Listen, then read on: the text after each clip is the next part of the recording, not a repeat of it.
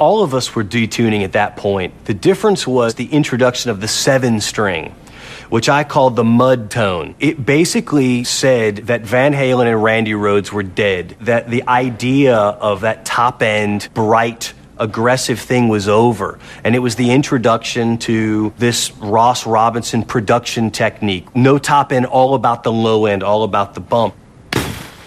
The way the low end hits, it moves something else in your gut that straight metal doesn't really have the ability to do.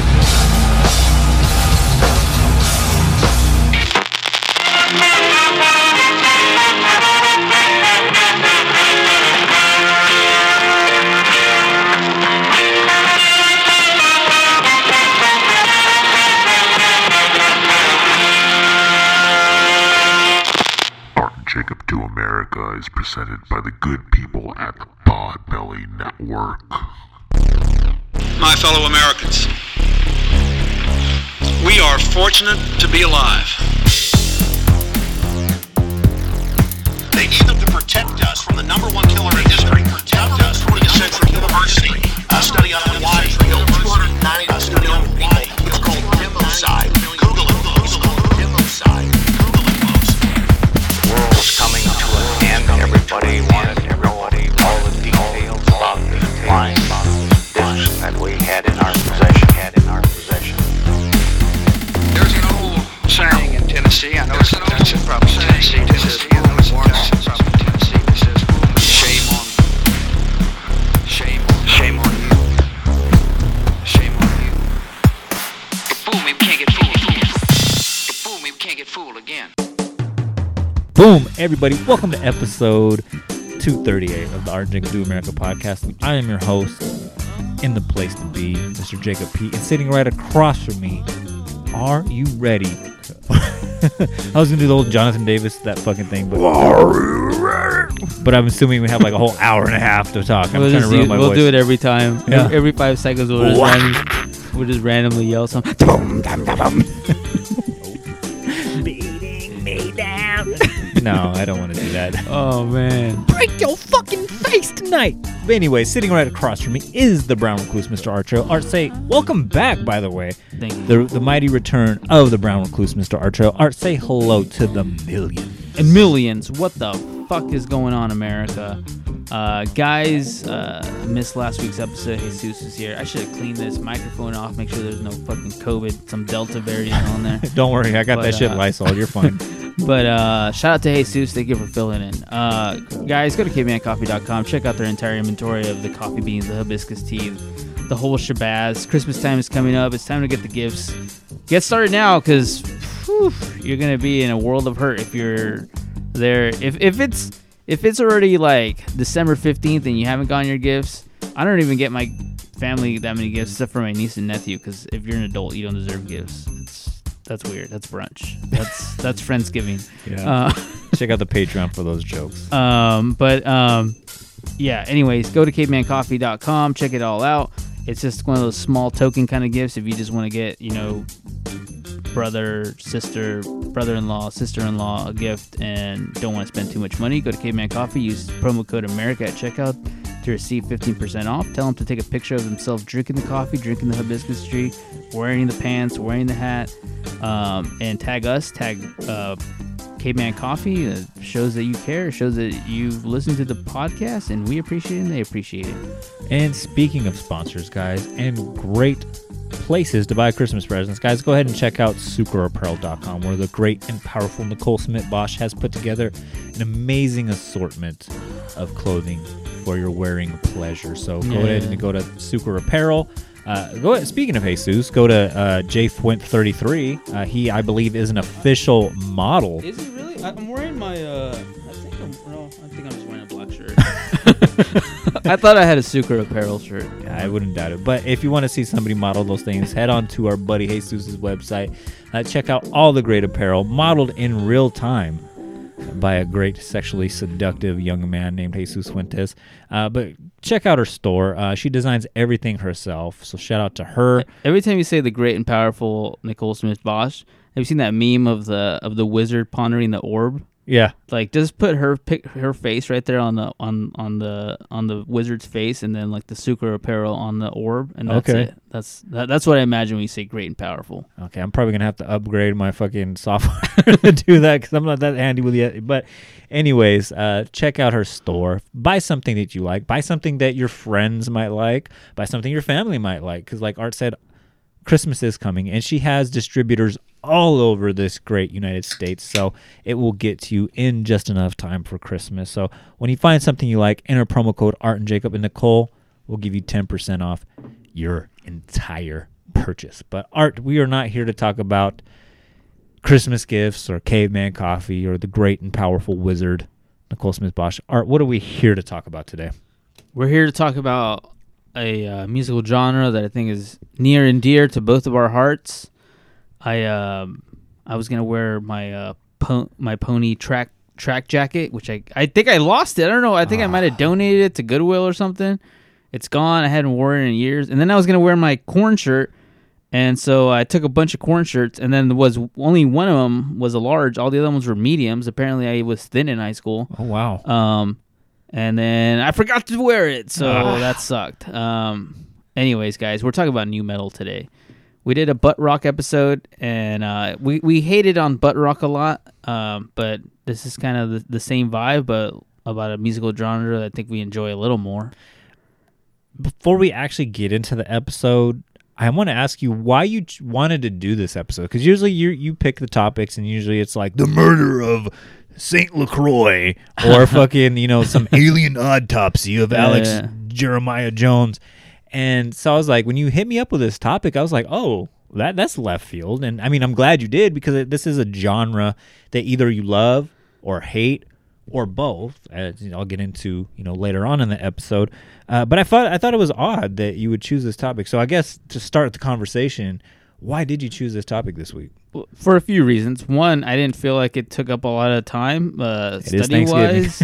I was like, well, we're not going to break on Thanksgiving to study the disappearance of Nicole Smith Bosch. No, I was like, nah, that's not going to happen. So let's just do something that I think we both generally have an idea of and both generally have opinions of.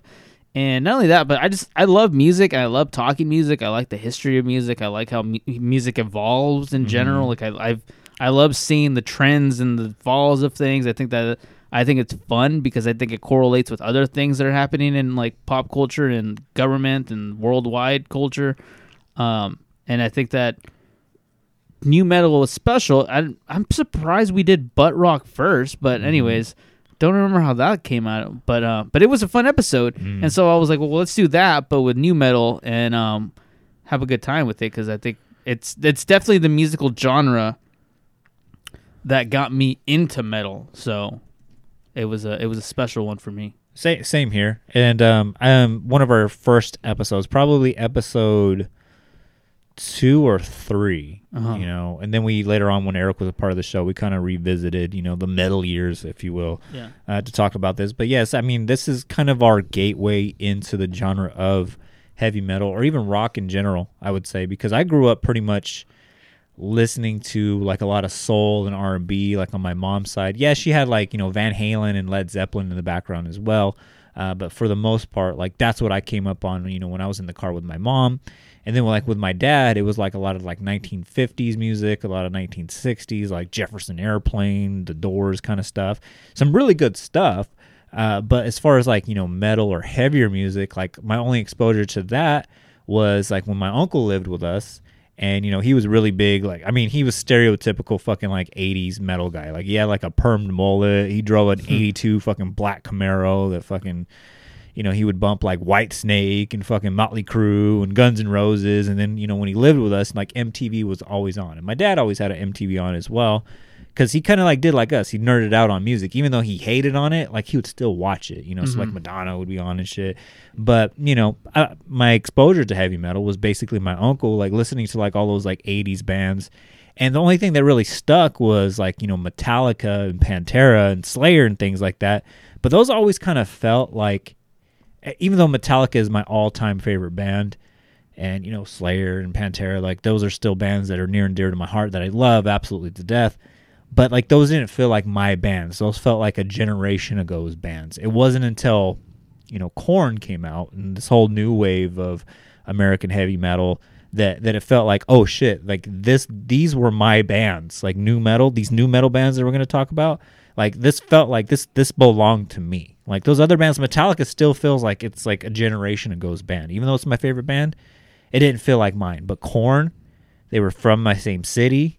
They were from my same area code, and they went to the same high school as me. So it's just like that felt like this genre belonged to me. Yeah, definitely. I think similar, same boat, kind of. I wasn't really that into rock music. I was aware of things in rock music, like I knew Nirvana, I knew Soundgarden, and like whatever MTV would play. But that was pretty much my exposure to like rock and metal, like whatever Metallica. I don't know, whatever. Maybe Metallica got airplay, but wasn't getting that much airplay until like the Black Album. But I knew about Nirvana, I knew about Soundgarden because like grunge was popular in the 90s. And so, and that was what MTV was playing. So that's what I knew. And, but I was mostly like, my heart was not in rock. It was Dr. Dre, it was Snoop Dogg, it was Ice Cube. Like that was what felt relevant to me, like growing up in the fucking hood in Bakersfield, California. Correct. Cause we're both from East Bakersfield. The street that your mom lives on now that, you lived at for a while. I grew up on the street just below that, so it's very much like in the Loma. It's like in this like Mexican hood or whatever. And I've talked about like, yeah, I saw people get like shot. I've been shot. I've been stabbed. I grew up like in these gang infested neighborhoods. So like when NWA was relevant and doing their thing, when Dr. Dre released The Chronic, when Snoop Dogg released Doggy Style, like when gangster rap was like on top of the world, it just felt like the 6 o'clock news because they were talking about shit like I can relate to. I couldn't relate to girls because for one, I was 8. I couldn't get into strip clubs and shit. Yeah. I couldn't really relate to grunge. I hadn't battled a bout of depression yet. I couldn't really relate to that, but I could relate to gangster rap, which when you get into like nu metal and their influences, a lot of that sound was prevalent as well. Yeah, absolutely. Like, I remember having friends in like elementary school that liked some rock music, but like every time I would turn on like rock radio here in Bakersfield, and maybe it was just a Bakersfield thing. Sorry, I think I got a burp. There it goes. Much better. Like a sneeze. No, it was a burp, but I held it down. Anyways, one of the things, so I'm drinking a LaCroix. I probably shouldn't have done that. I should just drink water. But like if you turned on like radio at that time period, like rock radio was either like Nirvana, grunge, but like they were starting to lose their like, Kurt Cobain had committed suicide and like everybody was in a panic of like what's new, what's the next thing, because all of these bands were just kind of like staying stagnant. Like it was Smashing Pumpkins and all these bands that were really popular in the early 90s.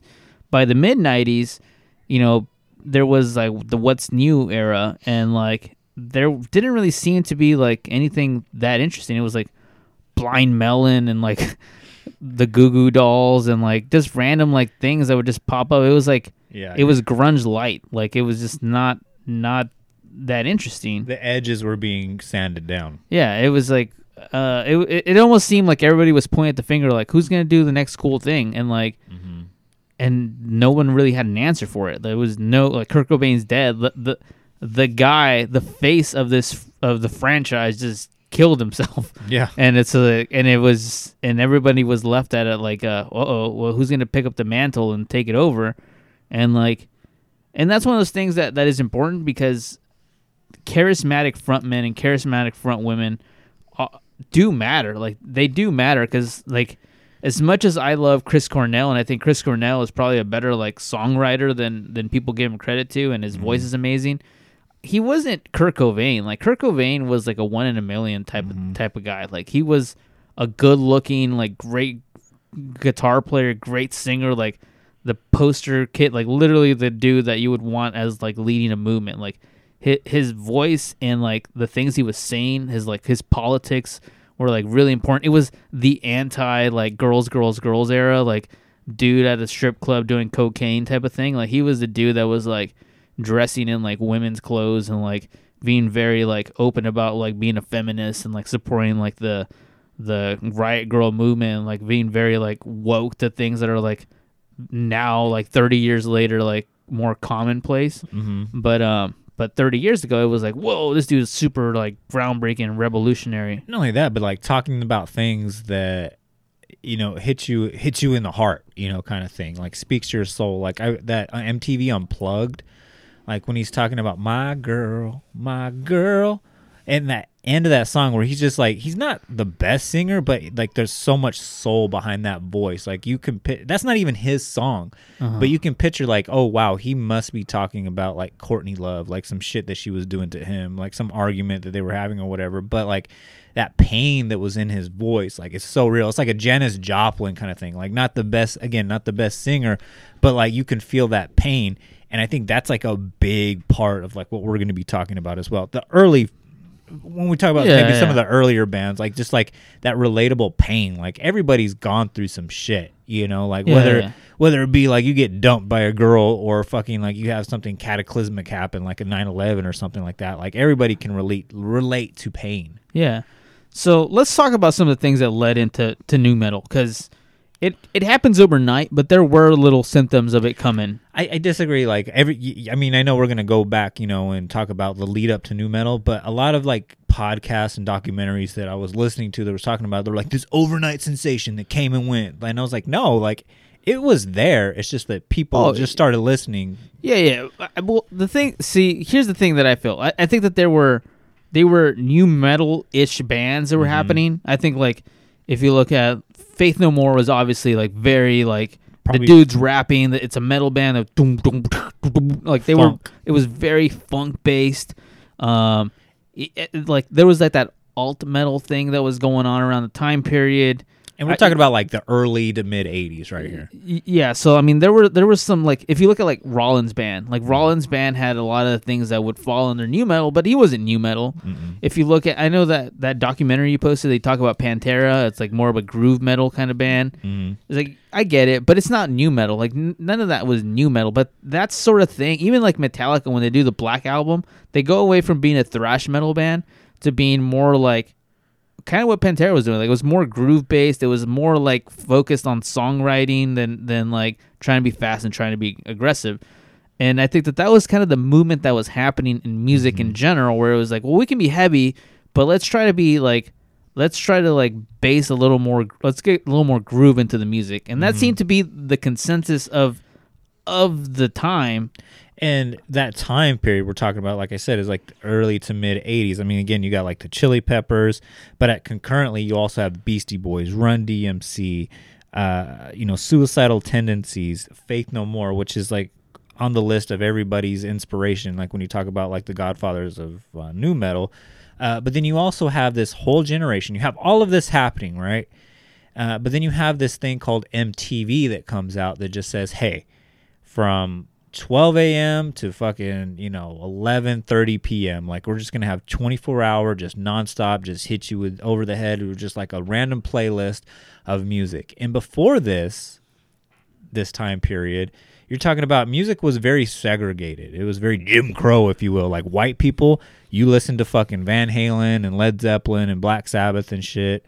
Or if you're black, you listen to black music, you know, and like you see this like in rock documentaries all the time, like, oh, that's too black sounding, or oh, that's too white sounding, and that still kind of like permeates like in the early 90s kind of thing. But like it was very segregated. It wasn't until like MTV where it's just like you have this whole generation being exposed to like, we don't give a fuck if it's black sounding or white sounding or whatever. Like artists like Prince and Michael Jackson kind of like toppled over those barriers where it's just like, no, this is just good music. Yeah. Where like all these people are getting influenced by different genres. It's like a buffet, you know, if you will, like that, like when Sizzler used to have that badass buffet back in the day. You know, you have your salad bar, you got your chicken wings. We oftentimes disagree about Sizzler. Oh man, no, that Sizzler's fucking salad bar back in the early 90s was the shit. It's shitty now. Well, like okay, so I agree with you that there were symptoms that were leading up to this, and I think that the Bring the Noise, the Public Enemy mashup with Anthrax was like pretty groundbreaking. But then you also saw like Run DMC and Aerosmith do Walk This Way. Like the rap metal thing of it wasn't that like groundbreaking. Like that part of it wasn't groundbreaking.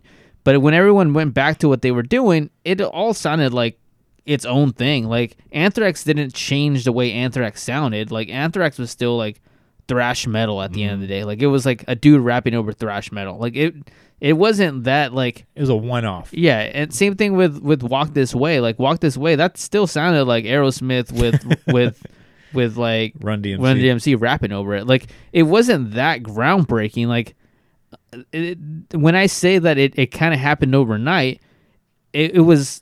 I will never mind. I think the one band that does stick out in the early '90s in the grunge movement that comes out of nowhere and does new metal before anyone had any idea what new metal was. It was Rage Against the Machine. Mm-hmm. Rage Against the Machine comes out and does it in like this political like rap punk kind of vibe where it's like we don't care. We're talking about the politics and like.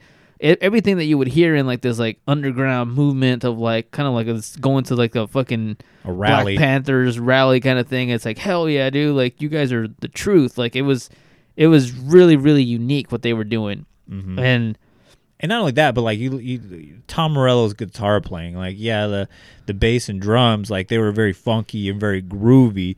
But Tom Morello's guitar playing also Zach De La Rocha, like he's basically rapping to the beat, but then Tom Morello's guitar solos, they're not so much solos, but they're almost like DJ scratches, like and very innovative, like the manipulating like the feedback of the guitar and stuff like that was like unheard of. Like that was something that just like that helped bridge that gap between like there's Aerosmith and Run DMC. These are very much like it's like Neapolitan ice cream where it's just like here's chocolate, here's white, and then like cherries over here or whatever, but like Tom Morello marrying, that rap with groove. Because his instrument wasn't going to be like, I don't know, what's his name, like Joe Perry or whatever. Like, like it wasn't Joe Perry's guitar playing. It was Tom Morello's guitar playing. Yeah. And it was like his guitar playing. He's one of the most underrated guitar players. Like I think he's like one of the most brilliant guitar players, if not like he's in like the top 5 like best guitar players I've ever heard. And not because he does super complicated things or like, but because like you hear his soul and you hear like the like it's supposed to sound like hip hop elements in his guitar playing, which is like crazy because it's like guitar playing in general tends to be like a very like the notes tend to be longer than hip hop would allow, and the fact that he kind of mutes them and cuts them up to make them sound a little more like hip hoppy, like it's syncopated. It's very very like. It's brilliant, like what he does. That like ice cream analogy, instead of it being a Neapolitan, it's kind of like a marbled ice cream, where it's just like it's all kind of mixed together, but it works perfectly. It's like peanut butter and chocolate kind of thing, just mixed up. All I love it. No, that band really like that was the first band to really do it, like to do the new metal element of it. But it felt at that time period that that was Rage Against the Machine's thing. Like, that was what they were doing. Like, Tool was doing their thing. And I bring up Tool just because both of those bands have a lot of overlap. Because, Tom Morello was the original guitar player for Tool. And, like, it was kind of a weird thing.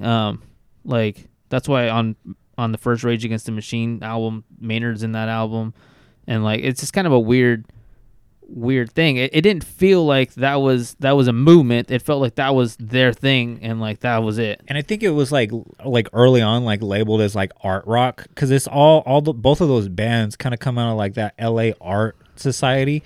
So it's kind of like, again, not like Aerosmith and Anthrax, where it's just like, oh, this is just a one-off. It was kind of like an outlier, like, oh, here's just like these one bands doing this one thing, but then like everybody else is doing like, the stereotypical thing, in the mainstream kind of thing. This is just like the one band, if you will.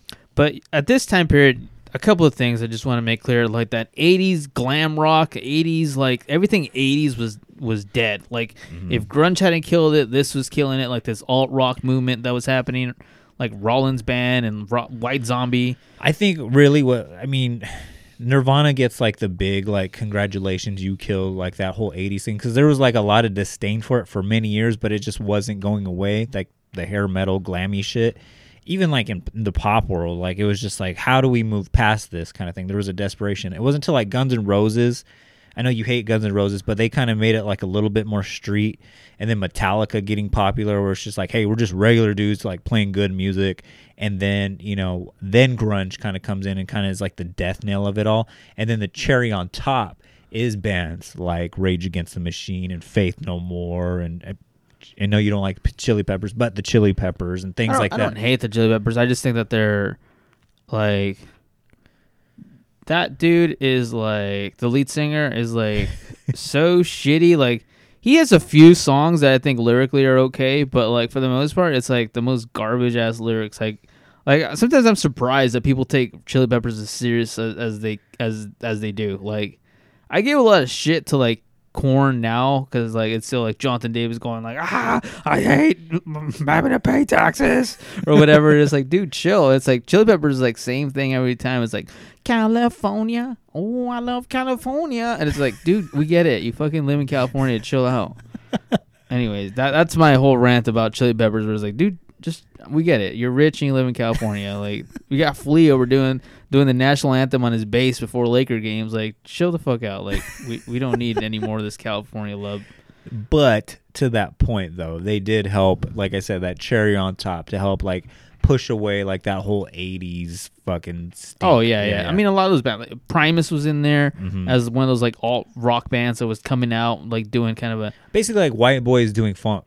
Yeah, it was kind of, it was heavy, but it was aggressive, but it wasn't angry. Like, it didn't, besides Rage Against the Machine was the only one that felt angry at the man. Like everyone else was just kind of like Smashing Pumpkins never felt angry. Like, yeah, there were heavy songs. Like Roland's band, even though he was like angry in some songs, like it never felt like this dude's gonna start a riot with that shit. Yeah. Like, it was never that. Like, it was never like metal in like the way that it new metal became. But when I say it happened overnight, like as far as like the album that like full on was labeled like this is new metal. Like this is not Rage Against the Machine, this is not Smashing Pumpkins. It was that first Korn album, like the self-titled Korn album that came out, and it changed the game. Like, maybe not even to the degree where it was constant radio play, but everybody knew. Like, all of a sudden they were opening up for like Ozzy Osbourne on that first tour, and like I think they were touring with like Biohazard and all these like other bands and like blowing them out. Like, they were the opening act, and people were like more pumped for them than they were Biohazard. Yeah, it's the same story of Metallica, where it was just like the headliner, like people were leaving the headliner because they wanted to see the opener. And Korn, they did it right, I think, because everything, we're talking about all this collection of bands or whatever, right? We're talking about hip hop. One of the documentaries I was watching, like Head and Monkey, the two guitar players, they said like our goal was not to be, these shredders or whatever. Like, he goes, we can do that, but it was just like it was overdone at that time period. We were trying to do something different. Our inspirations growing up in Northeast Bakersfield, where we're currently sitting at, were Dr. Dre and the Chronic, fucking Doggy Style, like that low end bass heavy music, Cypress Hill type of stuff, and like those weird sounds and like those high pitched keyboards that Dr. Dre would incorporate or DJ Muggs would do in Cypress Hill. Like, we were trying to do like that, but like in a rock element type of way. And like, I'd never put two and two together, and I was like, oh yes, me being like really into gangster rap like as a kid, like that's why Korn like felt so natural, like a natural progression, because they were doing the rock version of what Dr. Dre and Cypress Hill were doing, with their music, but just on guitar. So that's like where you get like that really low sound, and they added like that 7 string, like those 7 strings Ibanez, and then detuned it to, I believe it was like drop A. Yeah, it was A. And for those who aren't musically literate, when you hear like a guitar sound, more times than not it's an E standard tuning. That's why it's very bright, it's very happy, it's very pretty. What Black Sabbath did in the 70s is they dropped it down half a step, so you got more of a gloomier sound. Bands like Metallica and Pantera, like if they wanted to have a super heavy song, they would drop it down to D. Korn just went all the way, instead of going to fucking like B or C or whatever. They went all the way down to A, and that 7th string, that bassier string, creates a lower end sound, which like when you listen to like, you know, Van Halen, everything's like bright and, you know, colorful and whatnot, but like that A sound is like very muddy, very heavy. And to me, in my opinion, the only band to make that sound good was Korn. Well, I think that the 7-string, 8-string guitars that are out now, like it's a popular sound now. Like you look at like and we'll talk about this more later on in the podcast, but like musical genres like the Gent and like, you know, a band like Meshuggah. Meshuggah was around this time period as well coming up, but like that's so common now. Like most bands, like what's that one band, Story of the Year? Story of the Year plays in 7-string guitars in like A tune now, and like they're playing like pop punk. Yeah. And a lot of that is like thanks to Korn. Like Korn popularized it. Like Korn brought it to the mainstream. And before that, I think it was only Steve Vai who was using like a 7-string. And even with that, with Steve Vai, it wasn't being utilized in the same way Korn was doing it. Because like I said, to play and drop A, it sounds horrible. You really got to try, like you got to be either really talented or really try in the laboratory to try to make, you know, great sounding music, great catchy music. I mean, let's face it, a lot of these songs that Korn was putting together is catchy as shit. It's really hard to make a song like in Drop A, but Korn was doing it. They made 3 or 4 classic albums doing that. Mm-hmm. Yeah, I agree. I think that one really put them on the map. I don't know if like there were like new metal-ish bands that were happening around. So this is, if you want to follow us in the timeline, this is the end of 94 when the album comes out. 95, there's like new metal adjacent bands that were you know that they were touring with. Deftones is one of the bands that they were touring with a lot in California, like Up and Down California, and they put out Adrenaline in 95. But at this, it almost feels like this is, you saw the wave coming, but it wasn't really there until I would say about like 97. Like fast forward to 97, that seems to be the year that like every like new metal band was like ready to like launch now. I think too, yeah, you're right, because I think like between 95, 96, and then 97, in 96 you have Life is Peachy, Korn's second album, where you get a lot more hip-hop you know, influences. We didn't talk about like David and Fieldy's, you know, their rhythm section. Fieldy, very much inspired by Faith No More and, you know, Flea from the Red Hot Chili Peppers, where it's just like that more funky bass line. David, who is sorely missed in Korn because he has like that funky. You know what? Korn hasn't been the same since he left. I agree. And it's just like, it's that funky element, but with that dark twist that, you know, from gangster rap that's on guitars basically. And then you have Jonathan Davis. Basically, he is like the Kurt Cobain of this genre. You know, he's talking about pain. He's not talking about wizards and shit or fucking, you know, nuclear holocaust or whatever, like other, you know, bands were talking about, you know, metal bands were talking about. Like he was talking about like what was in his soul. Like this is soul music, like in the metal community. And I think for me personally, that's the thing that like really like pulled me towards it. And like it was like, this is like heavy as shit. It felt heavy as shit. Now I don't think it's that heavy, but it's still like for the time being, it's pretty fucking heavy. It's pretty fucking angry. He's being like super honest about his emotions and what he's dealing with and like everything around him, especially on that very first Korn album. Like the song Daddy could have its own like episode in general, but you know, they do those 2 albums. Every band is starting to like, you know, there's like little, you know, Incubus puts out their very first album when they're still a new metal band. They all have dreadlocks at this time period. And that's the other thing about new metal. Everyone had dreadlocks for some reason. But, you know, 97's ready to pop off. You see, like, the Cold Chambers and all this stuff. Sepultura. Already had Cold Chambers, Cold Chambers. They already had dreadlocks, but then they do Roots. I think you have Roots back here. And that's their, like, new metal album where it's, like, full-on new metal. Like, they went from sounding like Slayer to sounding like fucking Korn. Yeah, they did. And it's, like, I think on that album there's a song called Look Away on it. And I always think Look Away sounds like a mixture of, like, Korn and, like, Slipknot before even Slipknot was around. And it's, like, Slipknot's another one of those bands. However you may feel, I know that they shy away later on from the new metal label. So does Deftones, but like, but they were pretty new metal. Like they had a DJ and the dude was rapping. Like that's pretty fucking new metal, dude. But all these bands kind of started coming up in this time frame. But I don't think it was until Korn does Follow the Leader, and Korn knew like everyone's copying us right now. And that lead up to Follow the Leader, like it was electric. I remember talking about like on those earlier episodes where I would go to this church camp and like everybody was talking about was Korn. Have you heard Life is Peachy? Have you heard Adidas? Have you heard this song? Have you heard this song? Blind, boom, boom, boom. Oh, they're working on a new album. Oh, they got fucking Ice Cube to come on it. Like this is going to be the album that puts them over the top, because those first two albums, like, yeah, it's very influential. It's changing the way like bands like Sepultura is sounding, bands adjacent to them like Deftones, like you said, Gold Chambers and shit, like they're changing their sounds and whatnot, because it's just like, it's like that movement, like a lot like gangster rap, a lot like grunge, where it's just like, okay, here we go, guys. It's like a wave that's ready to crash like right into the sand. And like you nailed it on the head. Follow the Leader, that is the album that like breaks it through to the mainstream.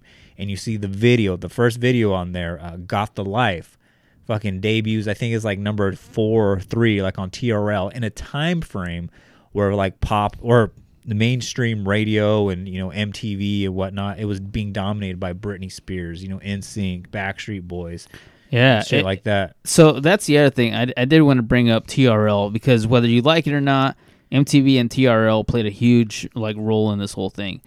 There was like the underground, and then there was like TRL and the MTVs, and like MTV. This is that time period where like MTV was changing to become more and more mainstream and embracing like the pop music that was out. I think they had like the Oasis brothers on there and all this like weird shit. But yeah, Korn literally like explodes and becomes like a household name. Now they're like Got the Life is getting played, and some bands were already like starting to like the Where Do We Go From Here kind of thing, like was already kind of happening, but like is this gonna work out kind of thing. Like there was I think there was a little bit of like that whole thing already happening, but for the most part, Korn does that album. Limp Bizkit does $3 Bills, Y'all. Like at this point, like they're both TRL bands, and it's like, holy shit, like new metal is like here, like this is the new sound. Like this is, if you don't like it, then you're with the old times now. Like correct. Limp Bizkit has a fucking DJ in the band. Like there's fucking rappers on these albums now, and like it sounds completely different than like a Metallica album or like a whatever else was going on. But it whether you liked it or not, it changed the music spectrum like forever, really. Yeah. And then like you said, like with Follow the Leader, you have $3 Bill, Y'all, and then it kind of gets even bigger. Like once Limp Bizkit releases Significant Other, that's the album that has Nookie and break stuff and whatnot, and it feels like, again, like, so that's early '99 that comes out in Significant Other, and I honestly think, dang, I didn't realize I had a cut on my leg, but I think that was an important album, just because that one was the one that kind of separated Korn and Limp Bizkit. For the most part, these were like buddy bands, and like they were on the Family Values tour, which is like a full-on new metal tour. Like Korn headlined the first, and that was Korn's festival, but they headlined the very first one. They took Limp Bizkit on tour. I think the original one was Incubus, Limp Bizkit, Orgy, Ice Cube, Rammstein, and Korn was the headliner. Deftones was in there some. Nah, Korn didn't take. The only festival that they ever toured with was Family Values 2006. That one was Korn and Deftones. Okay. But Deftones at this point was already kind of separating themselves. They were like, I don't know about this whole thing. Like, we're gonna do our own thing. And then White Pony and Significant Other came out close to around the same time period. And White Pony was already like not a new metal album, but yeah, I mean that was like, Nookie was like the song, like that was the TRL #1 song for like ever and ever, and like it was just it was just way popular than like anything. I remember that song being like, I don't remember being on commercials, but I remember being like on every fucking like radio station. If you turn on the radio, like Nookie was on there. Yeah, it was like, damn, this thing, and I was like super excited for that album. Like I remember because I liked the $3 Bills Y'all album. Like I was like, that album was like goofy. It was like, what if Korn was goofy? And like, it was like I really enjoyed the $3 Bills album, and so I don't know how you felt about that album, but when I got that album, I was like, oh, this guy's like taking himself seriously now. I think the difference between like $3 Bill and Significant Other, and this is what my train of thought was gonna go down, is just like when you got all these bands, like you said, Deftones, Sepultura, $3 Bill, y'all, Limp Bizkit, even Slipknot's first album. Those are all children of friend of the show. I forgot what episode he was on. Ross Robinson. He produced all of those albums. His sound is all over that. I believe he's labeled as the godfather of nu metal. I mean, you listen to all those albums: Adrenaline, Roots, $3 Bill, Slipknot self-title, Korn self-title, Life is Peachy, even Iowa. They have like this distinct fucking sound where it's like we were talking about, where it's like, yeah, there's rap elements in there, but it's not over the top rap. It's not culturally appropriating any culture over here. It's just like it naturally incorporating like the funk, the groove, and the back low end of it, but at the same time providing you all that emotional energy that like Kurt Cobain would give you, or that pop sensibility that like a George Michael or Michael Jackson would give you as well. So that lives in there. When Significant Other comes out like in '99, it is basically like saying like, hey, we're just going to take everything that we like about fucking hip hop and pretty much just like run with it and put a backwards red hat on it. I like maybe about half of that album, and then the other half of it is kind of a little wonky, a little silly, a little dated, if you will. Yeah. But it is very much like the rap element took over on it immensely. It wasn't like Rage Against the Machine, where it was just like it was naturally melded together with like the rock and the funk. It was very much like that Neapolitan ice cream, because at the end of the day, the actual band Limp Bizkit, where you got Wes Borland, and the bass player and the drummer, and then even DJ Lethal, they're amazing musicians. And then you have Fred Durst driving this ship one way to that weird, wonky, I don't want to say the white boy version of the N-word here, but it's like that's basically what it is, like that Malibu's Most Wanted kind of shit, where you can feel the friction of the band, where it's like Wes is a legit artist. DJ Lethal is a legit hip-hop producer. I think even like Sam Rivers, the bass player, he's like one of the best bass players out there. Like it's a great band in the sense of like these musicians are really good at what they do. If you were to put Zach De La Rocha in the Limp Bizkit band, like you would have a band comparable to Rage Against the Machine. I agree. I think that's such a great band music wise, and I think that Limp Bizkit has kind of probably become the focal point of a lot of this conversation, because they take even though Korn like started this whole thing and they would follow the leader and they were like on top of the world, and I just want to give a couple of shout out to a couple of like little bands that were, obviously like Static X was in this time period, Cold Chamber, who I've actually never listened to a Cold Chamber album. I know that they get labeled a lot in the nu metal era, but I do not know one Cold Chamber song. Loco, that's the only one I know. Loco, see, I don't know anything from them. I know that they're in the whole like nu metal genre thing, but I don't know one of their songs, and I am ashamed that I don't know. As being as fan of like the nu metal genre, I don't know one of their fucking songs, dude. You're not missing too much. So and then that's another thing, that they look like the corny version of Korn. Like, and that's another thing. And I know that now that's like relevant, but even back then when I was a kid, like, I don't know if you ever bought there was a magazine called Circus Magazine back in the day, and that was like basically the nu metal magazine. Like it talked about every band that was hot, every like nu metal band, like where they're touring, like what they're doing on their tour, and I ate it all up, dude. I was all about it. And like I thought it was the coolest shit ever, because I was like, oh, dude, they got Jonathan Davis poster in here, the Chino Moreno poster over here. I was like, I gotta have this shit. And at the end of the magazine, they had like a thing of like every shirt, like every band shirt, and I was like, oh, dude, I gotta get this fucking circle them and shit. Yeah, Fear Factory, gotta get that. Like, it was just like I was all about it. And every time I saw like Cold Chamber in there or like Mushroom Head, I was always like, ugh, this is like fucking corny as hell. Like, this is like Gwar. Like, I can never get into Gwar because like it's fucking like too corny. It's Kiss. Gimmicky. It's metal Kiss. Like it's like this is not for me, dude. Like Yeah. this is not like I know Slipknot falls in the whole like very gimmicky mask wearing thing, but Slipknot musically is like incredible. So like that's why they always like get the pass on me, where it's like that the music holds its own. Like I don't give a fuck what they look like. The music holds its own. Here it's like this is so corny. Like if Corey Taylor came out dressed like the fucking lead singer of Cold Chamber, I'd be like, you better be really fucking good at what you do, dude. And like I think I've heard some Cold Chamber and it just sounds bad. Like it does not. Yeah, for you're not me. missing much on that. But my whole point with bringing up the full significant other, like it went from like this legit piece of art, I would say, to like it's significant. And I like significant other, don't get me wrong, but it leads the genre down a road where it's made for people who go to AM/PM and fill up their big gulp, 64-ounce big gulps with like Mountain Dew. It's like it becomes almost thoughtless music. It becomes music you play in the background kind of thing to a monster truck rally, if you will. Yeah, I mean, I think that what Korn was doing and like, you know, the early bands that were new metal, like if you take a Deftones, if you take a Korn, if you take Sepultura, all these bands, what they were doing, what their lyrical content felt like really genuine and like you could stand behind what they were talking about.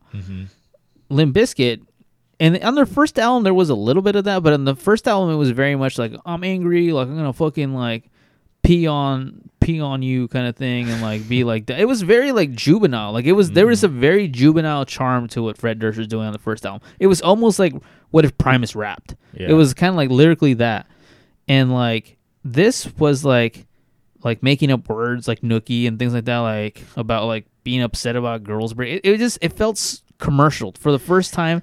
It was the commercial version of, And it was like a 30-year-old talking about high school problems. yeah, and it was just like it wasn't for me. Even as a kid, I was like, this is like, and I didn't even know how to put it into. Now I look back at it and I'm like, yeah, this is like frat boy rock. But like it at the time, I was like, this isn't Korn. Like Korn was like angry, like, you know, these bands over here For like, legit reasons. though. yeah, like I felt like even like Deftones was already like, I think this album and White Pony came out at very similar times, and like the minute I heard White Pony, I was like, this is incredible, like this is beautiful from start to finish. This like nothing about this feels like he's forcing anything on you. This over here is like we got the world's best MC, he kills it on his record. We got Method Man, all this stuff, and it's like, dude, stop trying to be like. A minute ago, you're talking about like peeing on like people and like Fred, like you're just not that dude. Like Malibu's Most Wanted. yeah, it was just so like cringy. It felt cringy. It wasn't terrible. I don't think it's like. I think the music, Wes and like, you know, you said Sam and DJ Lethal, they kind of prop that band up during that time period because again, the music's good. The nookie, like when you hear that, burn, burn, burn, burn, that's DJ Lethal, you know, giving you a fat beat or whatever. And then like when the guitars hit, even break stuff, like that guitar riff, even simple as it is, it's beautiful. And that the band itself is holding it up, but it's just this dude that is in a position, is probably the world's biggest rock star, in a position he probably shouldn't be in, but also driving a whole genre. It was heading towards like a really good place, kind of like hijacks the car and takes it down like this weird road where you start to get like fucking bands like Crazy Town, fucking like you said, Mushroom Head, like these like just dumb bands, fucking Seether. Seether was a little bit after, but like Not I think Seether, but I think like Head PE was a band that there you go. I think of Head PE as being like direct descendants of the Limp Bizkit formula of a dude rapping and screaming and like a DJ and like Vanilla Ice, like yeah. I mean, Tommy Lee put out his new metal album around this time period. Like everybody saw what Limp Bizkit was doing. Every white dude out there was like, I'm super like homophobic and I can rap. Like, let me go out there and do my thing. And they all put it out. Not homophobic. I don't want to say misogynistic. Fred Durst, I don't think was ever homophobic, but and shout out to Fred Durst for never. I'll say this about Fred Durst: as he's aged, not that I like him or anything like that. I still think he sucks, but like I think he thinks of life in a little more like introspective kind of way. Like, I don't know. I he's a good interview. If you ever watch one of his interviews, he's like, I agree. I'll he's- tell you that. He's yeah. a good interview watch. But he was wilding out though. Like once Faith like that blew up on TRL for them, like he went over he went over the top, right? You could see like a self-destruction right here. Yeah, I mean, I think he took the mantle that Jonathan Davis. that Jonathan Davis had, and he became the face of new metal. And I think that this is where bands really, you either embraced new metal and became Head PE and became all those bands that were coming out, all the Papa Roaches and everything that was happening, all the Edemas. There you go. That were happening around this time period. That were like, just want to capitalize on this moment. Or you went the Slipknot, Deftones route, where it's like, that was our last new metal album, and now we're doing Iowa and White Pony, and it's going to be different now. Like, it's a different road now. And a lot of that happened. I know you want to bring it up, but a lot of this, it was happening in 1999 to 2000, but the big thing happened summer of 1999 when Woodstock 99 happened. Correct. And to me, like, this is like the pinnacle of this genre. I mean, concurrently, you also had... like DMX was popping off at this time, and so it was a time frame of aggressive music, but also it was like a pop charm to it. So it was easy to get crowds ramped up. So like I remember watching Woodstock 99 like when it was happening, because I believe MTV broadcasted it like the whole fucking telecast, all 3 days of it and whatnot. And I remember being there for it. And I believe Friday night was headlined by Korn. Yeah. And even Korn talks about it, like when on the documentary done by Sam Dunn about new metal. Check it out on YouTube. Korn was like, dude, I had never seen we've never seen like a crowd like that crazy in our lives. Like just the way sound moves, like how people would jump, and then like you would just see these like waves of people as far as the eye could see, kind of thing. And I remember watching it, and that whole energy of Korn was just like, oh wow. That performance is all on YouTube, and it is extremely worth watching. Because Jonathan Davis, I think I've seen Korn several times now. That was Jonathan Davis's best performance. Like, he is all over that stage, and he is like drenched in sweat halfway through the performance. There's a point where they play Porno Creep, and like I think it's almost just to give him a breath of fresh air, because there's just a little musical interlude type of thing. Correct. Where it's just like, oh my god, this dude is like literally destroying himself on stage. And he's placing that energy into the crowd in a positive way. And then I remember seeing like DMX on stage. It was just an amazing concert up until I believe Saturday night, when Limp Bizkit, they headlined Saturday night. And you see, and it's a perfect analogy for what we've been talking about the last like couple of minutes, where it's just like, yeah, all of that energy is being placed out there, on top of all the stuff like in the background about Woodstock 99. And that maybe be another topic down the road. But then you just see like break stuff hits, and then you see them, the crowd like ripping up like plywood. And then there's a famous video where like a girl's like exposing her breast, and like 10 dudes like go and like grab her or whatever. And I guess, what was it, like 100 fucking rapes and sexual assaults? It was something ridiculous like that. Yeah. And you just see like the difference between the two crowds, where it's just Korn, they were putting on a performance and people were exercising their emotions. Fucking Limp Bizkit also Fred Durst puts on a performance and is exercising hedonism and like everything ugly about. Well, I mean, the music is different. Like, although it may sound similar, at first glance, like the Limp Bizkit and Korn, there is a frat boy element to what Limp Bizkit does. There is the break stuff. Like, Jonathan Davis isn't just breaking stuff for like just to do because it. I'm an angry teenager and I don't care what you tell me, mom, kind of thing. Like, Jonathan Davis talking about very serious things. Like, he ends that performance for Korn ends with the song "Got to Life," "My Gift to You," and Jonathan Davis is like literally on the ground crying at that end of the performance. And over here is just like a bunch of like, I think Puff Daddy's on the side. If you watch that performance, like you got Fieldy and Puff Daddy and Jonathan Davis are there, and I think Jonathan Davis walks away like halfway through that performance. And later on, I didn't know this, but when he talks about it now that they're much older, and he talks about it, he's like, you know what you fucking did, dude. Like, you were like, he kind of talks about it in a very like negative light, and that kind of explains why he like left halfway through that performance, and only like Puff Daddy and Fieldy are left on the side of the stage. But like, it really was the divide. I think that was kind of like, you're either gonna go like more commercial, or you're gonna like Like, are you gonna lean into this Limp Bizkit element, or are you gonna like? Are you gonna evolve? Yeah, and it was like it was happening. Like 99 set it off, and I don't want to say like I know a lot of people point to that point being like the day that nu metal died, but if you really fast forward, Limp Bizkit does an even bigger album, their most commercially successful album in the Chocolate Starfish and the Hot Dog Flavor Water.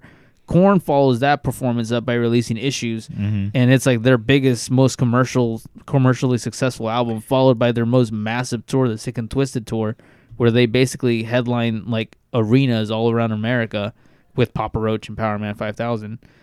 I got to see that here in Bakersfield. That was super cool. Same here. That was actually my very first concert, I think, and like it blew me away. Papa Roach is the first band I ever saw live. And that's another one of those things that's like, these guys, like, there was a little bit of a poser element, because when I saw Papa Roach, they looked like four, like, cholos, and, like, they all had, like, slick back hair, and, like, they had Dickies and Ben Davis shirts and all this stuff. I was like, oh, these guys look like fucking cholos, and, like, fast forward to their follow-up album, like 2003-ish, and, like, now they're all doing, like, butt rock stuff, and, like... mascara and Karen haircuts and it's shit. like, what is this, dude? Like, I was like, where did this shit happen? I know we disagree on that, but I think it was like one of those moments like how I was talking about earlier about like hair metal, where it was just like there was a sentiment like, oh my God, I can't wait till this thing is over. Like we need something to come and wash away the rain, like Taxi Driver. And I think 99 was giving credence to like that mindset. Like there's a very famous clip on YouTube about artists talking about like nu metal or rap metal or whatever, where it's like Green Day saying like, I don't understand it, I don't want to understand it.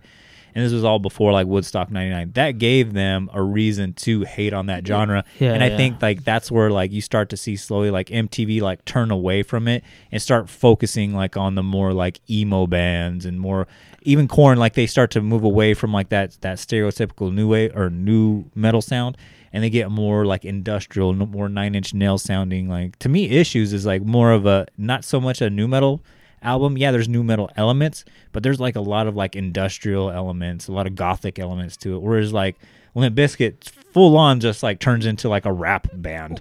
Well, see, the reason why I disagree, I think that nu metal was never the most like popular genre. Like it was going to be hard to make Jonathan Davis a household name when he's talking about like being molested and all this stuff. Like that was not going to be commercially like sellable. It was just not going to work. Limp Bizkit, on the other hand, talking about like girls, talking about keep rolling, like that was gonna be like we can sell this all day. We could put that on the side of a Mountain Dew cup. Yeah, like this is gonna work. This is the next Taco Bell commercial right here. Like it was just super easy to sell that, and I think like Fred Durst did like a collab with Christina Aguilera at the MTV Music Award. Like I did it all for the Nook, and it was so like over the top disgusting. At this point, this was Motley Crue all over again. This was the hair bands all over again. Exactly. Like it had taken over.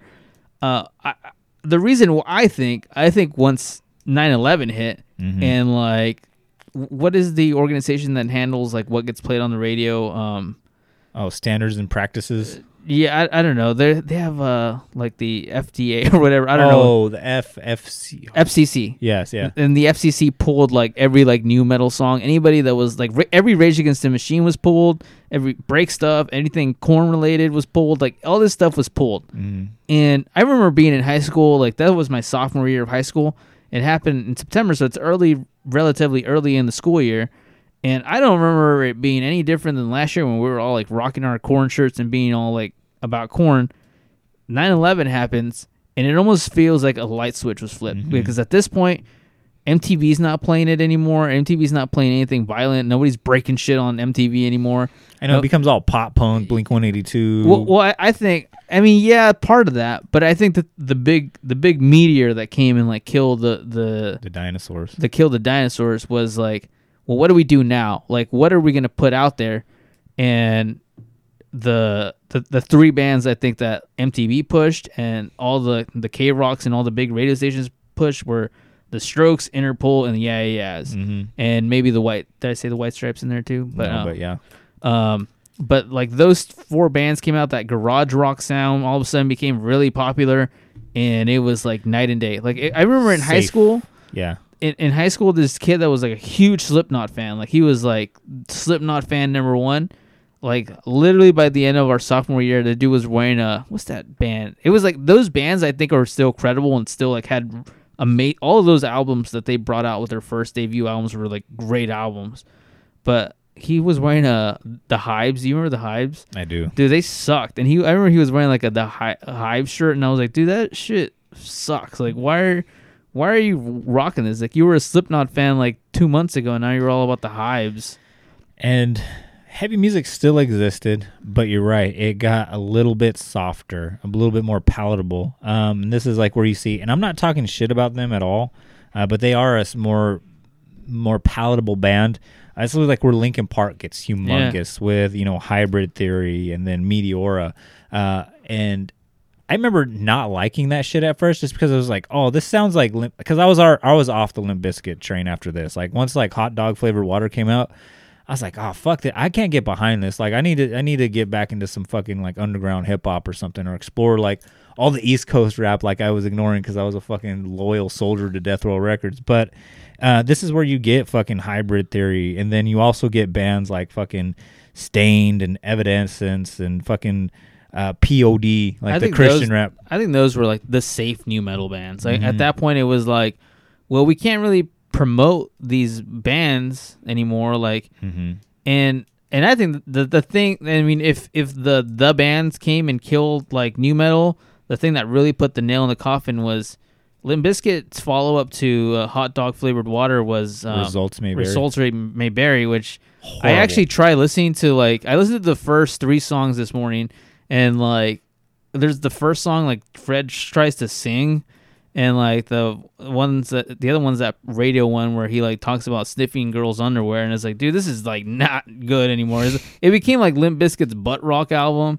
And then Korn puts out Untouchables, and Untouchables I think is like, I don't like Untouchables. I just can't fuck with that album. Yeah, they become uninspired at that point. I think they're all like addicted to, new vices and better drugs and shit, so they're not as focused. I mean, you can only sing about getting, molested so many times and your inner demons when you literally got the life. Like he's married to a porn star. It's just like, what do you want me to talk about? Like fucking TRL isn't playing my videos. like I mean, nobody can relate to that shit at that point. So it's just like, yeah, of course you're getting that.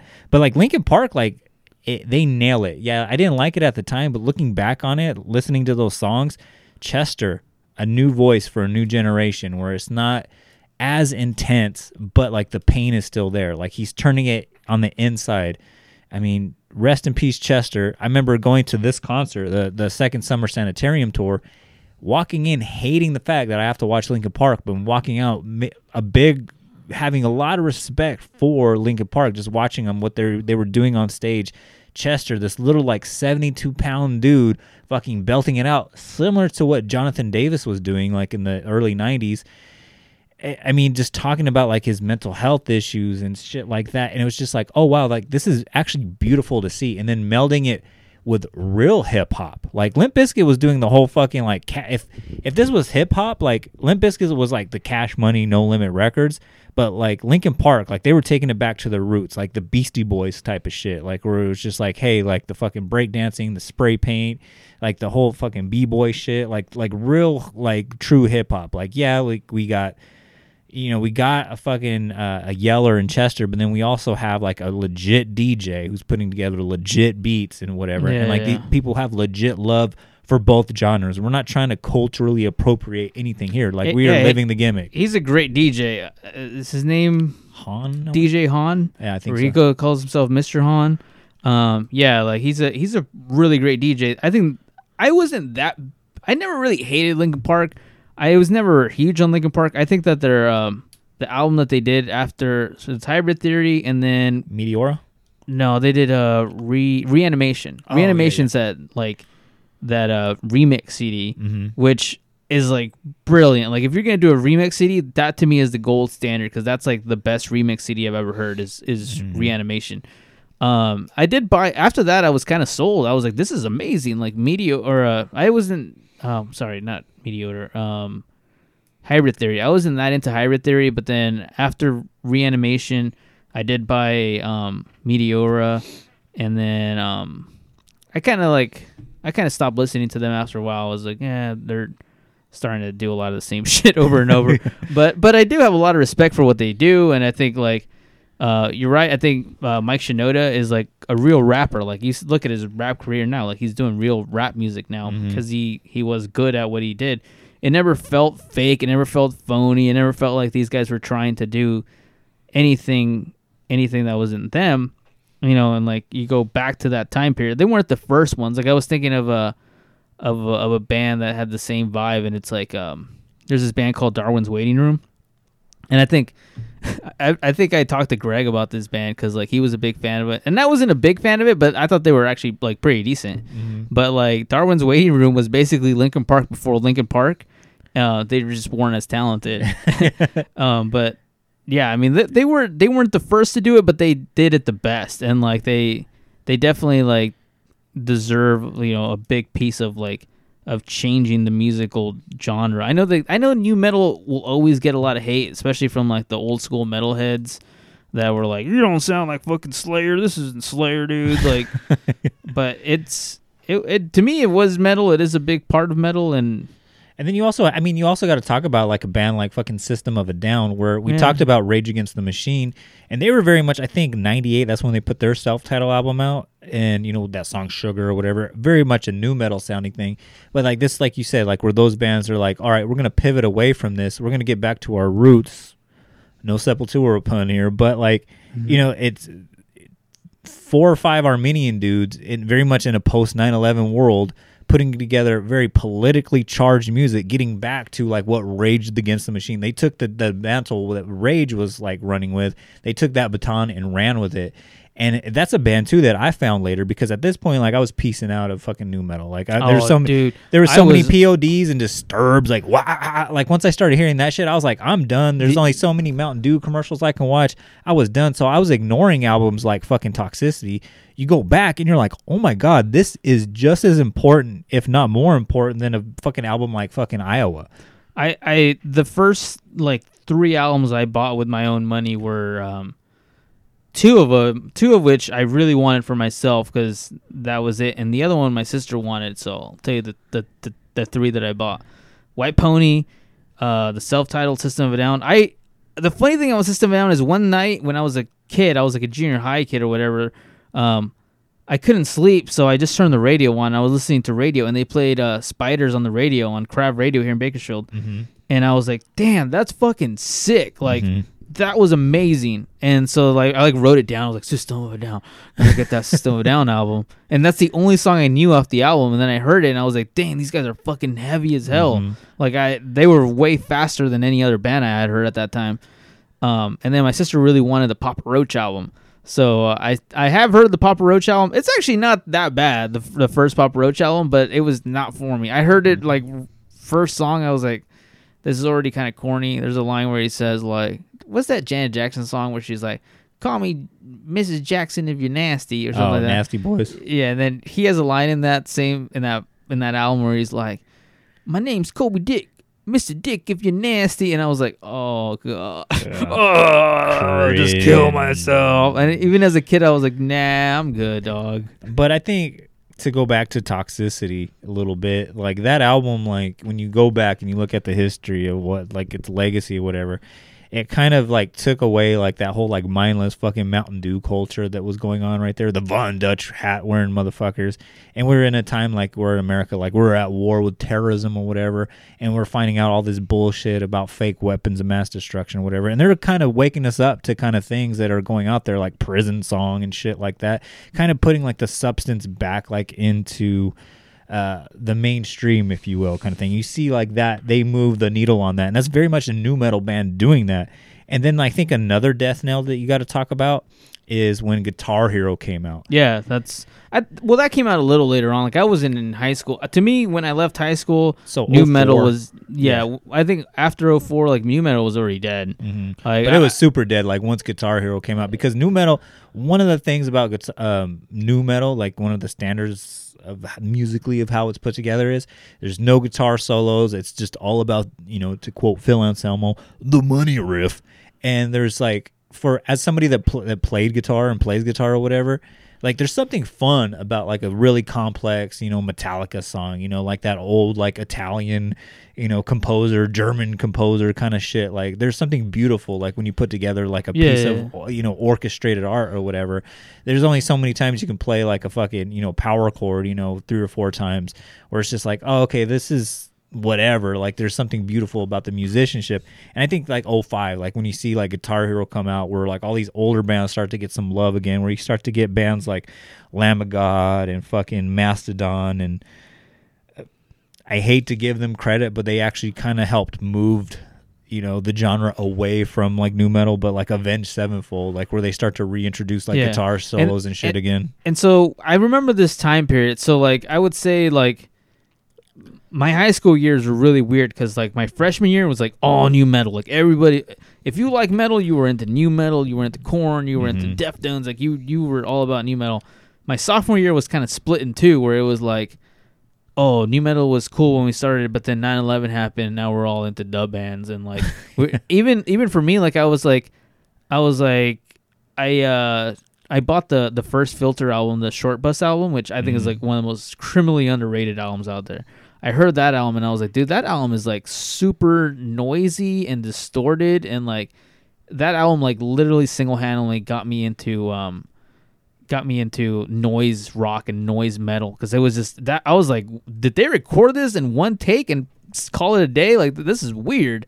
But that album like really like changed the game for me, and that happened to me my sophomore year.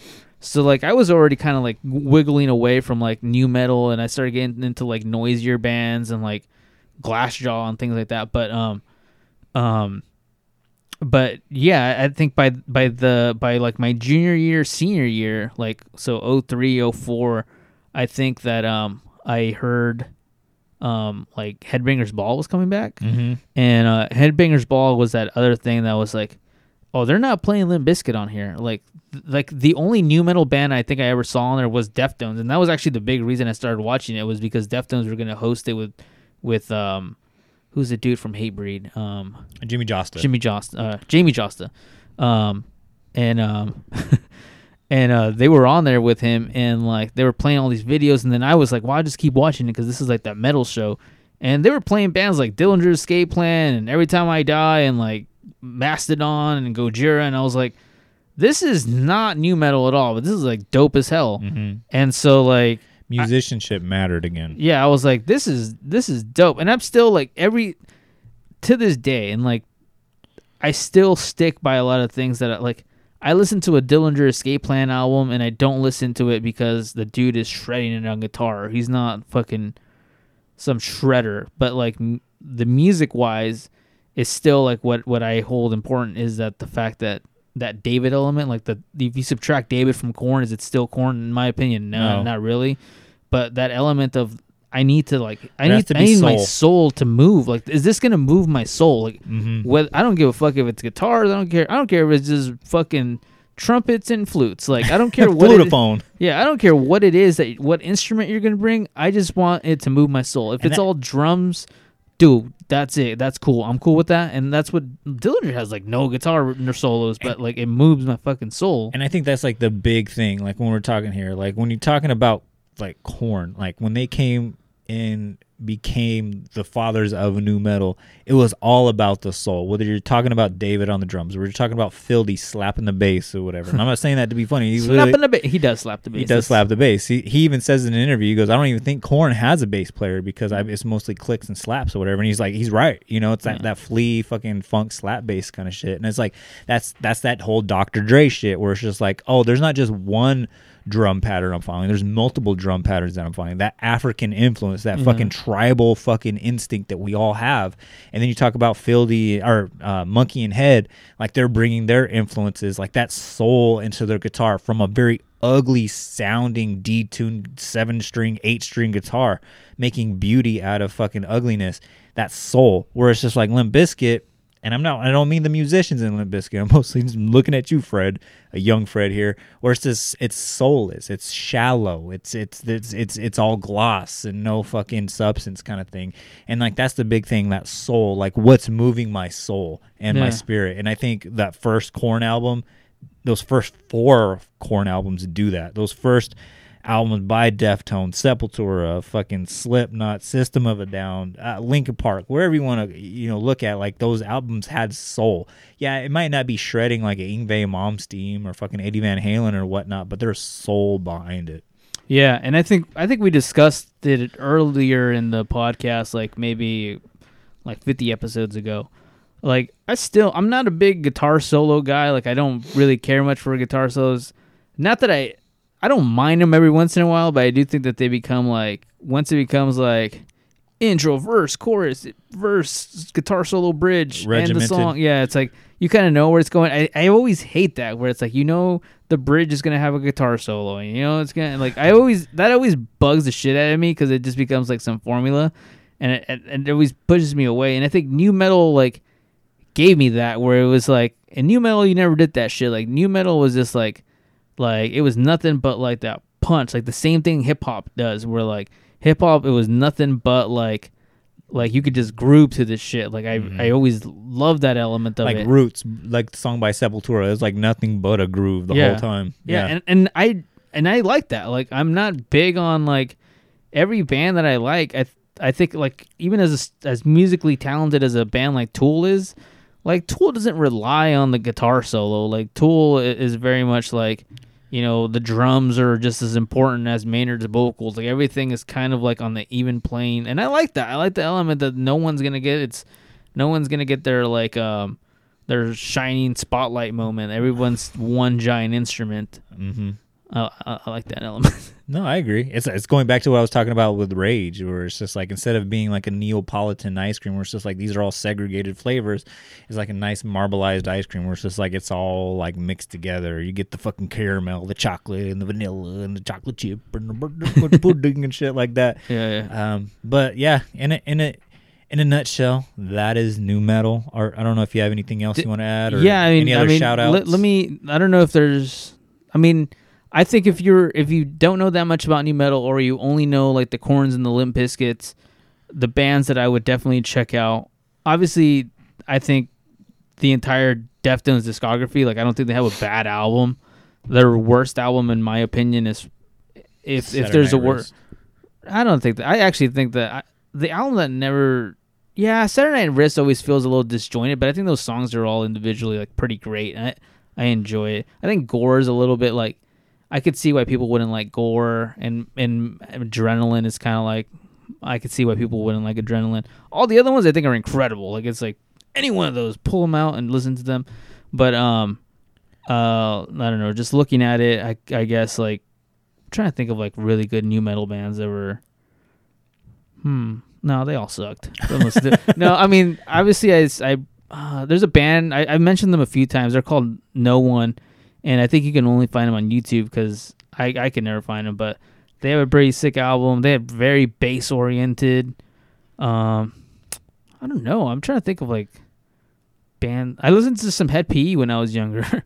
Yeah, I was gonna ask you, for somebody that is not into this genre, like Jordan, like one of those big and rich listeners right there. If you wanted to sell somebody on new metal, what would you say that the most defining song for new metal would be?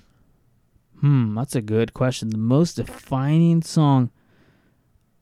It's kind of hard, because I want to say like Freak on a Leash, but at the same time it's like, nah. It could be more than one, I guess. Yeah, I guess if there's like I would put Freak on a Leash on there. I would put Got the Life on there. Mm-hmm. I would put Faith by Limp Bizkit in there. I would put let me think. Roots by Sepultura. Mm-hmm. I would probably put My Own Summer by Deftones in there. Great one right there. Blind by Korn, I would definitely say. Blind by Korn. Ball Tongue by Korn, I know that's not one of the singles, but Ball Tongue is one of those ones that, like, I think a lot of bands heard that song and were like, I'm going to copy the shit out of this Even song. Chutes and Ladders, man. I fucking think it's fucking... Yeah. I know you brought up System of a Down. I don't think of them as a new metal band, but I guess to me, I know everyone loves Toxicity, but I think their first album is better than Toxicity. There's a song on that album called Pluck. I would put Pluck on there if we're gonna put them in the new metal album. There's also a song called Soil. I would put Soil in there.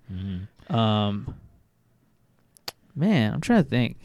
Darwin's Waiting Room. The song called I Feel So Stupid. Damn, I'm trying to think. Just a lot of that song, that band No One, they have a song called Chemicals. That's pretty new metal. Would you say like Killing in the Name of by Rage? Would you put that in there? Yeah, but yeah, I would put that. Like anything Rage, I guess if they're new metal, yeah, anything Rage is incredible. Now I know there's a lot of fucking bad new metal songs to choose from, but what would you say, like if you like top of your head, gun to your head, what would you say the worst new metal song would be for you? That Limp Bizkit song about like sniffing girls' underwears is pretty bad. A lot of Limp Bizkit. Like, so let me put you like, so obviously that I can't think of that song. It's on Resultantly Berry. They also did a really shitty cover of The Who on that same album. Oh, Behind Blue Eyes. Yeah, so I would put that in there. It's like one of the worst covers I've heard. So that in there. A lot of what was on Chocolate Starfish, like Rollin' and all that stuff. Like, it's super disposable, but not to pick on them too much. I think Power Man 5000 had some like decent like club banger songs, but Power Man 5000 also had some like shitty like songs that are like, oh my god, that's terrible. Papa Roach was pretty bad a lot of the times, especially once they start going more butt rock than new metal. I'm trying to think. I guess Evanescence was pretty bad. Butterfly by Crazy Town. Yeah, Butterfly. All Crazy Town was pretty bad. Even when they're heavy, they're pretty bad. I didn't know that was a Chili Peppers riff. I didn't know that. I thought that was like a simple ass riff. I was like, did you have to sample that? It was like a between like a bridge fucking part. That's what it was. And they didn't even fucking like try to change up the bass line or either. It was just like, oh, we're just gonna steal it and loop it kind of thing. That's why it sucks. Probably the worst one for me, it's a Head PE song called American Beauty, and it always struck me in a weird way. Just because even that one song, Down with the Sickness, I mean, that's a good song. Oh, Disturb. Yeah, Disturb sucks. Yeah, that song, it's cool in the beginning, like, because he feels all tribal and shit. But, like, when you realize it's about him beating up his mom, you're like, oh, wow, that's cringy. But, like, this song fucking always screamed cringe to me, and I never, like, paid attention to the lyrics until, like, last night. I was listening to a podcast, and they slow read the lyrics, and I was like, oh, my God, this is about fucking statutory rape. Like, it's about, like... American Beauty by Head PE? I gotta listen to it. So I've only heard one Head PE album, and it's the one that has Bartender on it. And that's actually, I'm going to say that, I'm going to just put this on wax. That's actually not a bad album. It's like, what if Limp Bizkit wasn't that bad? Like that album is like, a lot of it is like hooking up with girls and doing cocaine. And like, yeah, I know that sounds very Motley Crue and everything I hate, but at the same time, it's like, the dude's like rapping is like pretty on point. I'll give him that. Like, there's the song Bartender is like still like one that like if that shit comes on in a shuffle, I'd headbang to that song. I don't know. After reading these lyrics to fucking American Beauty, I'm just like, oh my god, dude. So that same Head PE album, the one that had Bartender on it, when you put the CD in the computer, like CDs used to do this shit where like they would have like some videos or whatever. It had the making of the album in it. And, like, dude, it had some fucking, like, rated X shit in there where I was like, what the fuck is this? Like, hope my mom doesn't come in. Yeah, it was like, what? How did they allow this on a CD? Like, the parental advisory sticker. Yeah, I was like, this is intense. Yeah, they do suck, though. Like, I wouldn't, like, be like, oh, you gotta check out Head PE. They're incredible. They're just one of those bands I was, like, super young, and I think I would be ashamed to listen to it now. But I was pretty young, and, like, not the whole album. I guess how you feel about The Significant Other, that's how I feel about this album, because there's some songs on there. There's a song in there with Surge from System of a Down on that album. Oh, wow. And the girl from Kitty. Oh, shout out to Kitty. Kitty's another one of those bands that I would put in that thing. I would my first official girlfriend that I had, she was a huge Kitty fan, and that's how we bonded, is over fucking metal music. Oh, yeah. I would put, is it Brackish by Kitty? Got my money. Yeah. I would put Brackish and Spit by Kitty in that playlist of like bands you got to check out for like new metal. Oh, Orgy. Oh my god, dude, Orgy. Orgy's first album was pretty decent. Candy Ass was pretty decent. I thought it was a pretty decent album, but their follow-up album, Vapor Transmission, incredible. Like, it is one of the criminally underrated albums. If you want to write this down if we want to do a music review album on that one, that is like, I'm just saying it. I think it's a beautiful album. I think it's so good. It's one of the best like industrial metal albums out there. But see, like, it's hard for me to like think of them as a new metal band because they went very industrial after that. I mean, like, but that was the flavor though. They were always industrial, like even from Candy Ass. Like Candy Ass is all like robotic sounding and all this stuff. Like they were always like Stitches. They look like New York raver kids or something. Even though they're from like Taft. Yeah. Well, with that said, Art, do you got anything else? I know we could probably talk about this fucking for a long Yeah, sorry, I didn't mean to ramble there. No, that's it. Just check it out. I would not listen to a new metal playlist if you have like Spotify or whatever, like, because I checked out the new metal playlist and I was like, these bands suck. This is not what I remember. I know, like, I don't consider Kid Rock or Alien Ant Farm. I thought Alien Ant Farm was I would pop consider Kid Rock new metal. Like, that's another one of those fucking dudes that I was like, this is fucking disgusting, dude. Like, this is gross. Yeah. What else did they put in there? I forgot, but like, it was just like, ugh. Yeah, don't listen to the Apple fucking playlist or whatever because that's not true. But anyways, with that said, go ahead and check out whatever Art was, putting together, for your own. I highly recommend like anything that says produced by Ross Robinson. Check that out. You probably won't be disappointed if you're a fan of heavy music. You did put the first Deftones album in a Ross Robinson one, but he didn't do that one. That was Terry Date. Oh, really? Yeah, he didn't do that. Oh. He did, like, I think if you look at the album, there's one song on the hidden track is called Fist on that album, and he did produce Fist, but everything else is not him. That's all Terry Date. I stand corrected. Sorry, man. Sorry, I couldn't let the podcast end with that being in there. Okay. So with that said, guys, check it all out. If you like it, hit us up on the social medias at Art and Jacob Do America, or if you hate it, hit us up there as well, so that way we can have a discussion about it. If you want to have a further discussion, head on over to the Facebook group. Check us out over there. Check us out on the YouTube channel where I put all of these episodes available on YouTube. I spend many of hours on the MacBook Pro putting together like little pictures and shit to accentuate our points and whatnot. So don't let that hard work go to waste. Go to YouTube, comment, like, share. Whenever you see something that we are posting on there, whether it be Art or myself, share it so that way it gets us more publicity and, spreads the good word, because those Facebook and Instagram algorithms are fucking killing us and shit. Like, I'll post something and it'll fucking get 2 views or whatever. I'm like, what the fuck? We got fucking 1,500 followers and shit. Like, that we got to doesn't make figure no out a sense. way to like have more engagement on the Facebooks and Instagram. Yeah, so if you see something, share it. It's one of the most simplest things you can do, and it helps us tremendously. And if you want to help us in a different way, head on over to the Patreon, where every single week we put out a fire-ass Patreon-only episode. So you can donate $1, you can donate $5, you can donate whatever you want. You can be great and powerful like fucking Alejandra and Nicole Smith Bosch. I believe they're like in the $50 club or some shit like that. You can be doing the Lord's work like Jesus Gutierrez, who contributes $10 a month. You can do all that, but $1 will get you the free bonus episode every single week, as well as some Christmas presents that I am putting together for all our faithful Patrons out there. So check us out over there. Check us out also on the Podbelly Network. So if you like our podcast, you want to see other great podcasts, such as my homeboy Eddie, who actually talks to a lot of these artists. He's had DJ Lethal. I believe he's going to have Monkey from Korn on eventually. I know it's in the pipeline somewhere. He's talked to pretty much everybody that we've talked about on this podcast on his episode, so check him out. Check out Sofa King as well, where they put together a podcast episode about punk rock, which kind of does like the similar thing that we just did today. So check them out. They're the Simpsons. They've already done every topic or whatever, so check them out.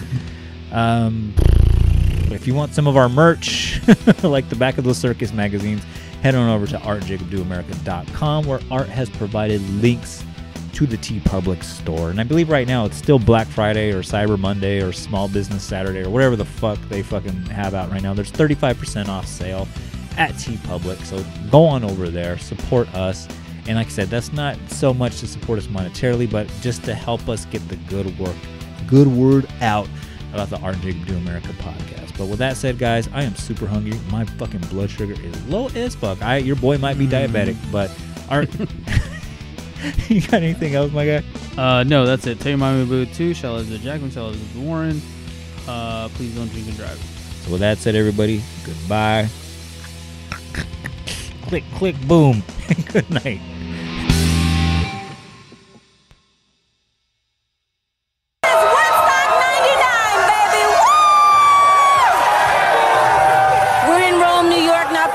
original Woodstock site, but of course, things are a little different in 1999 than they were in 1969. In July 1999, nearly 500,000 music fans descended on the small town of Rome in upstate New York to commemorate the 30th anniversary of Woodstock. Among the dozens of performers over the 3-day festival were Rage Against the Machine, Korn, and Limp Bizkit. What are your memories of that show, and what do you think it did for this movement of heavy music? Well, they were really pushing this movement hard. It was like this breakout metal festival with a few other artists sprinkled in. I remember getting there and just going, oh my God, look at this place. This is Woodstock. What an honor. How amazing. I mean, it was definitely the highlight of rap metal music. Come on, Woodstock! For us too, it was crazy. I think it was the greatest show we ever played and are ever going to play. It was just amazing to play in front of 400,000 plus people and them all get it and be right there with us and feel what we were doing. It was amazing to see people jump into music, and because there's so many people seeing how the sound travels, seeing the waves as people jumping, and it was just ridiculous. Woodstock 99 was unforgettable. That was a pretty big moment. That was the biggest moment in our career because it was so intense. Never done anything like that before. Still haven't.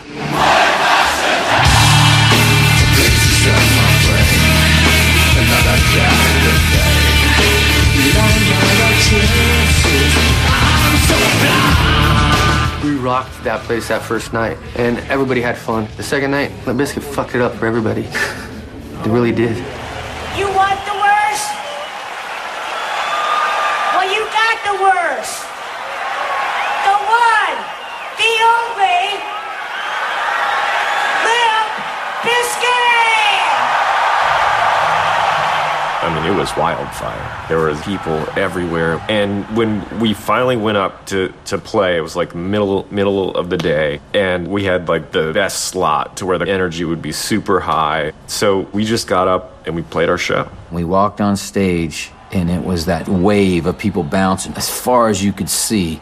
Hundreds of thousands of people, and it was the most amazing adrenaline-pumping moment that I've ever experienced, and I was so amped and ready to rock, and we just did what we do. But I guess things started to go bad during, our song break stuff.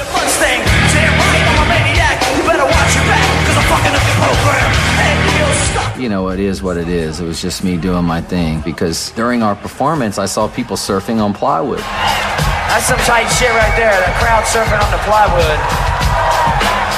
I was like, that's fucking amazing. How cool is that? I'm gonna go do it. So I jump down off the stage and I go out in the crowd and I'm telling them to bring the plywood over here, and they're surfing it over, and I get up on it. And I'm just start rocking on the plywood. I'm partying with you guys. I want to be out here in the crowd with you. This is amazing. I had no idea there was anything negative going on at all. You got job problems. You got a problem with me. You got a problem with yourself. It's time to take all that negative energy and put it the fuck out. I don't think they understood that I meant, okay, let's get rid of all that negativity so we can bring positive in. That means start jumping, jumping and singing. It doesn't mean start raping and burning the place down. That's definitely not what I meant. So come and get it! It's all about he said, bullshit. You better quit talking that shit, so come and get it! I remember getting off the stage and having some policemen with my manager come around me. I say, Fred, I think you kind of incited a riot.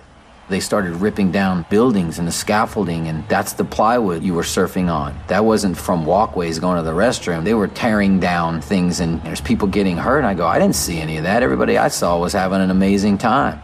Fred with his come on, let's break stuff, that song, him doing that, it just sent it over the top, and that's when all that stuff happened. There was people hurt, people got beat up, hit, all this craziness. He instigated the whole damn thing. I was right there watching it.